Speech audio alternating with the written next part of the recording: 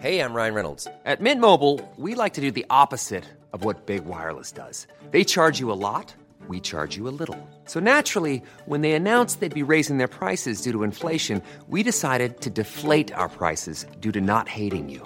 That's right. We're cutting the price of Mint Unlimited from $30 a month to just $15 a month. Give it a try at mintmobile.com/switch. $45 up front for 3 months plus taxes and fees. Promo rate for new customers for limited time. Unlimited more than 40 gigabytes per month. Slows full terms at mintmobile.com.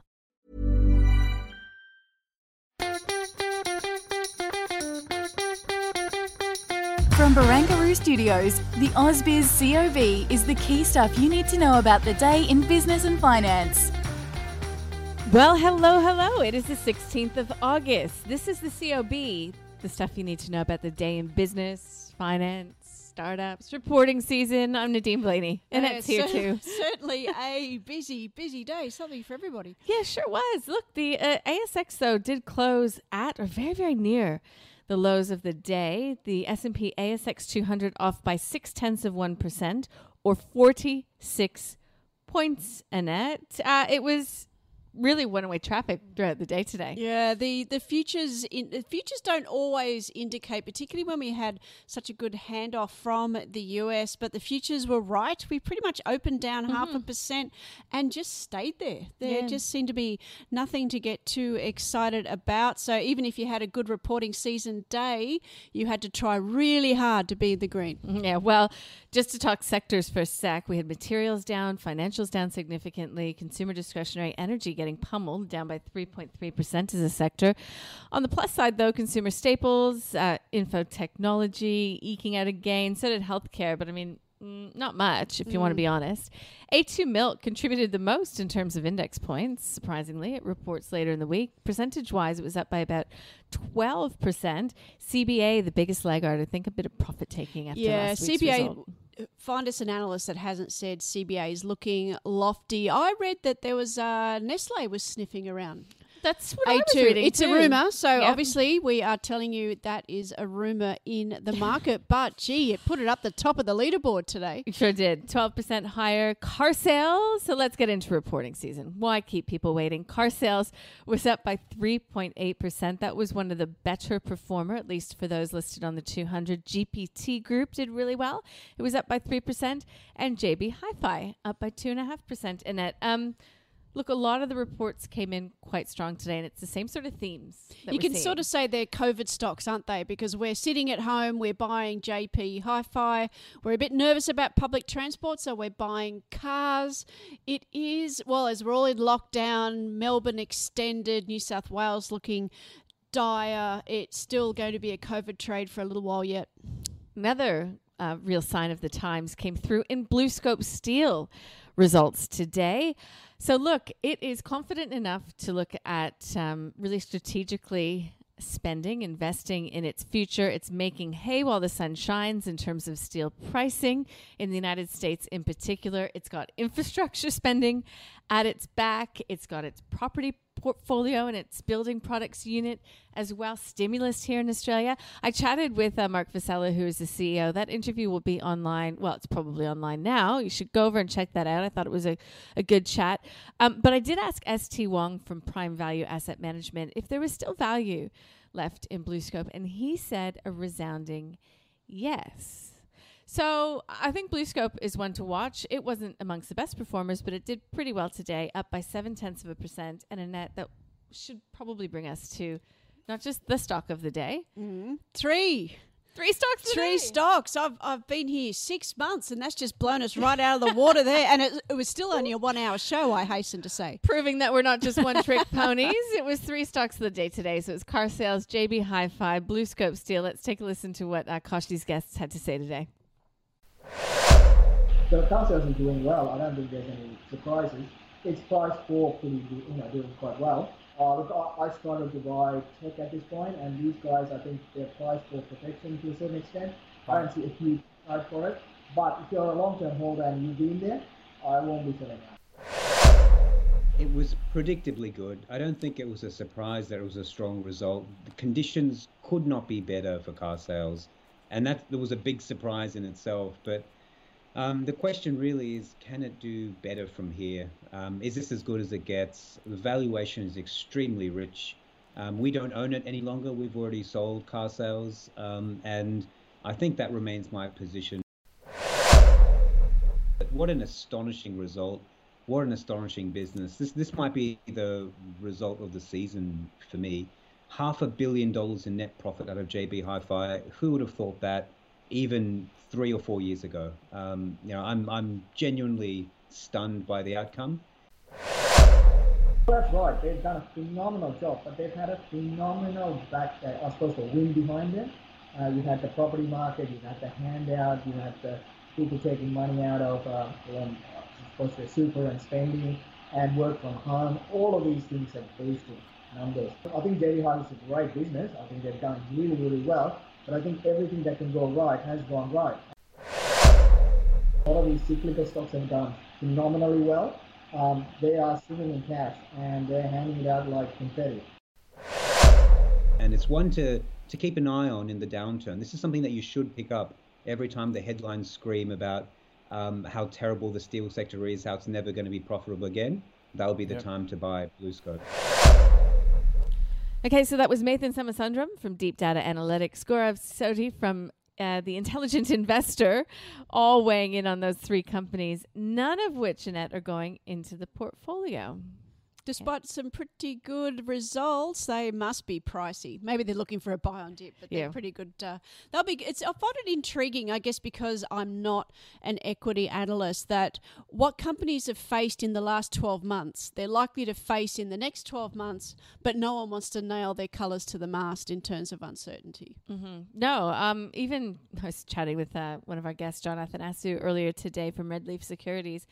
He was taking JB Hi-Fi's commentary as being strategic in that, under-promise, potentially over-deliver a little bit later on. But the reality is, carsales.com CEO Cameron McIntyre said, look, they do, if things go the way that they went before post-lockdowns, they expect to recover most, if not all, of their lost sales during this COVID time. Yeah, that's the rough one. And I guess everyone we've spoken to today with the Economist hat on is really doubting the snapback story. Why, Annette? It's just because it's going for longer and longer and longer. The RBA, for example, its statement of monetary policy is 2 weeks old? Mm-hmm. And they were looking for September to go backwards by 1%. And I know RBC, my friend Sulin Ong, she doubled down on her September quarter forecast. A fall of 1 is now a fall of 2. Mm-hmm. So people are starting to think if this starts to bleed into October, which we can't rule out here in New South Wales, that snapback may not be there. But this is the question to ask the CEOs is how confident are you of a snapback? Because that is really the key to us getting out of this mess. Yeah, and we will continue to persecute that argument with CEOs that join us throughout the remainder of our reporting season coverage, which I'll just sneak it in, a little bit of a promo for tomorrow. We've got James Warburton, Seven West Media CEO, on first thing in the morning. Hope you can join us for that. Seven West doing well in terms of cutting its debt, making improvements there. Still, though, and I love this, just being a content person myself, they're saying that content and ratings is the fastest way for them to, make up lost ground to really start to grow their revenues. We'll be speaking with the CEO of Domain as well. Obviously an interesting read, given everything that's happening in the property market, and the list goes on. Don't want to get too bogged down with that, because, Annette, that China data today, we've had revisions coming out about China GDP in the wake of that. Is that concerning for you? It's concerning if we don't get a policy response. Like ANZ's forecast for GDP this year was 8.8, which is a lucky number, which is why it's easy to remember. That's been revised down closer to 8. All the July data missed expectations, whether it was retail sales, industrial production, or investment. Trio of disappointment there. So like anything, though, that also means disappointment could mean policy stimulus. So Chinese stocks actually did okay. It's one of those weird things where bad news is good news. Well, we saw that a little bit in the States then, didn't we? We sure did. Well. But yeah, I had a chat with Chris Weston from Pepperstone earlier, and he was saying everybody's using that playbook for GFC for Chinese stimulus hopes, but there have been some big changes since then, and I'd have to go back and listen to it in detail again, but I'm pretty sure Chris was saying, you know, the scenario might be very different, and that makes the likes of BHP, Rio Tinto vulnerable. It sure does. And also we started to talk about at the end of last week, and we'll try to get some people talking about this week. We've got Middle Koteka on later this week. China will effectively shut down steel production to clear the skies, ready for the Winter Olympics. Yeah, Chris talked about that. I said he was the first huge guest that I've talked to about the Winter Olympics. No, it's a big deal. It was creeping into the headlines late last week, and that's certainly something because they've done it before. They did it for the 100-year anniversary, Tiananmen Square. They've done it for APEC. They will do it for the Olympics. They will shut the economy down to guarantee those blue skies. And even though that may or may not be temporary, in terms of demand for commodities, nowhere to go but down. It's real. It's real. Okay, I find that just fascinating. I think maybe just because we finished Tokyo and Chris brought up the Winter Olympics, I thought I had to give my head a shake. It's also early in the morning, but anyways. Listen, the data in the U.S., you've got to think, is becoming increasingly important. We learned it from that consumer sentiment read, which some had flagged with us on Friday that it could, for the first time in a long time, be potentially market moving. Tonight we get the Empire State Index. We also get this week, which is probably more important, would you say, Annette, the retail sales read? Retail sales will be important because you can be as miserable as you like, but if you keep shopping, you will keep the economy going. So we don't know the correlation between that slide in sentiment and whether or not retail sales will tick along. So I think that is the US highlight for this week for sure.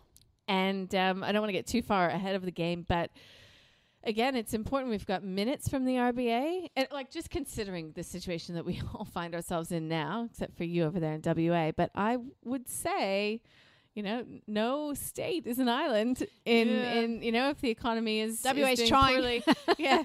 I mean, they've got iron ore working in their favor, don't they? But my point was we've got the minutes from the RBA, we've got wages, we've got jobs. Christopher Kent speaks, I think, later in the week. Yeah, it's a FX forum thing, so unlikely to be a market mover. But I guess the problem that we're stuck in here in Australia is we're getting July data. Yeah.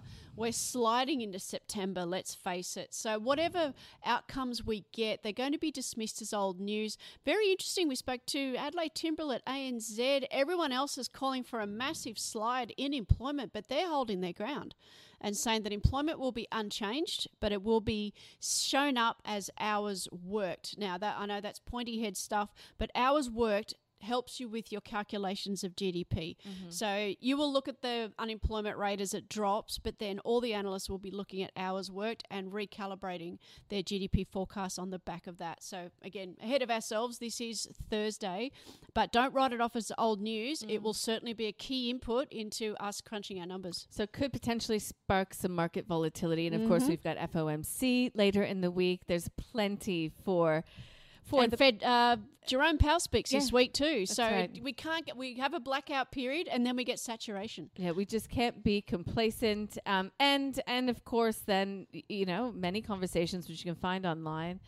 Carl Capolingua, even from a technical perspective, saying there's so many dividends. There's so much. Cash. We're learning this through this reporting season that is going to be making its way into Australian bank accounts, and there are very few options other than the equity market for that cash to go. So even though there's all these uncertainties out there, it's such a strange point in time we find ourselves. We're locked down, can't spend, but it seems still as if there's no real other alternative, and therefore equities could still grind higher. They're still buy on dips even last week. Even the most bearish people out there looking for a 10% correction said it's highly unlikely to be more than 10 because there's a wall of cash out there waiting to be put to work. Okay, so we will pick up the conversation tomorrow, Annette. Still, though, a pretty down day for the local market. The first one in a while, down by 0.6%. 7,582 is where it finished off. We will see what the night brings.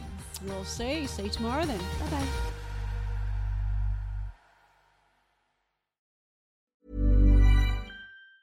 Hey, it's Danny Pellegrino from Everything Iconic. Ready to upgrade your style game without blowing your budget? Check out Quince. They've got all the good stuff, shirts and polos, activewear, and fine leather goods, all at 50 to 80% less than other high-end brands. And the best part? They're all about safe, ethical, and responsible manufacturing. Get that luxury vibe without the luxury price tag. Hit up quince.com/upgrade for free shipping and 365-day returns on your next order. That's quince.com/upgrade.